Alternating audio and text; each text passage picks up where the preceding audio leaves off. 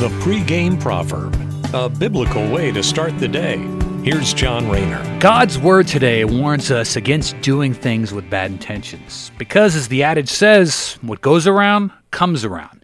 Ecclesiastes chapter 10 verse 8 says, "When you dig a well, you might fall in. When you demolish an old wall, you could be bitten by a snake."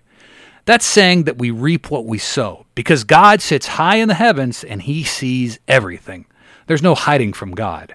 Our intentions could be masked to other people, even ourselves, but God, who sits above all, knows all. Jesus tells us even the hairs on our heads are numbered.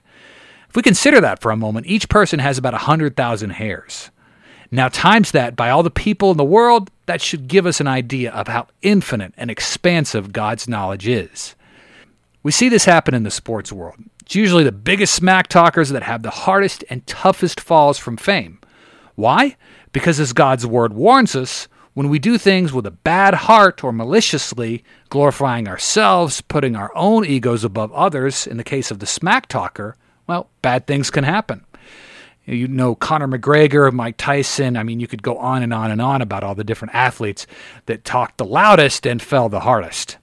Best to follow Jesus' example and live our lives with a selfless heart rather than a selfish one. Thanks for listening. Have a great day. Take care and God bless. The pregame proverb with John Rayner. Look for it on all podcast platforms and have it delivered to your smartphone. The pregame proverb. Proud partners of The Bar, the Biblical and Reformed Podcast Network.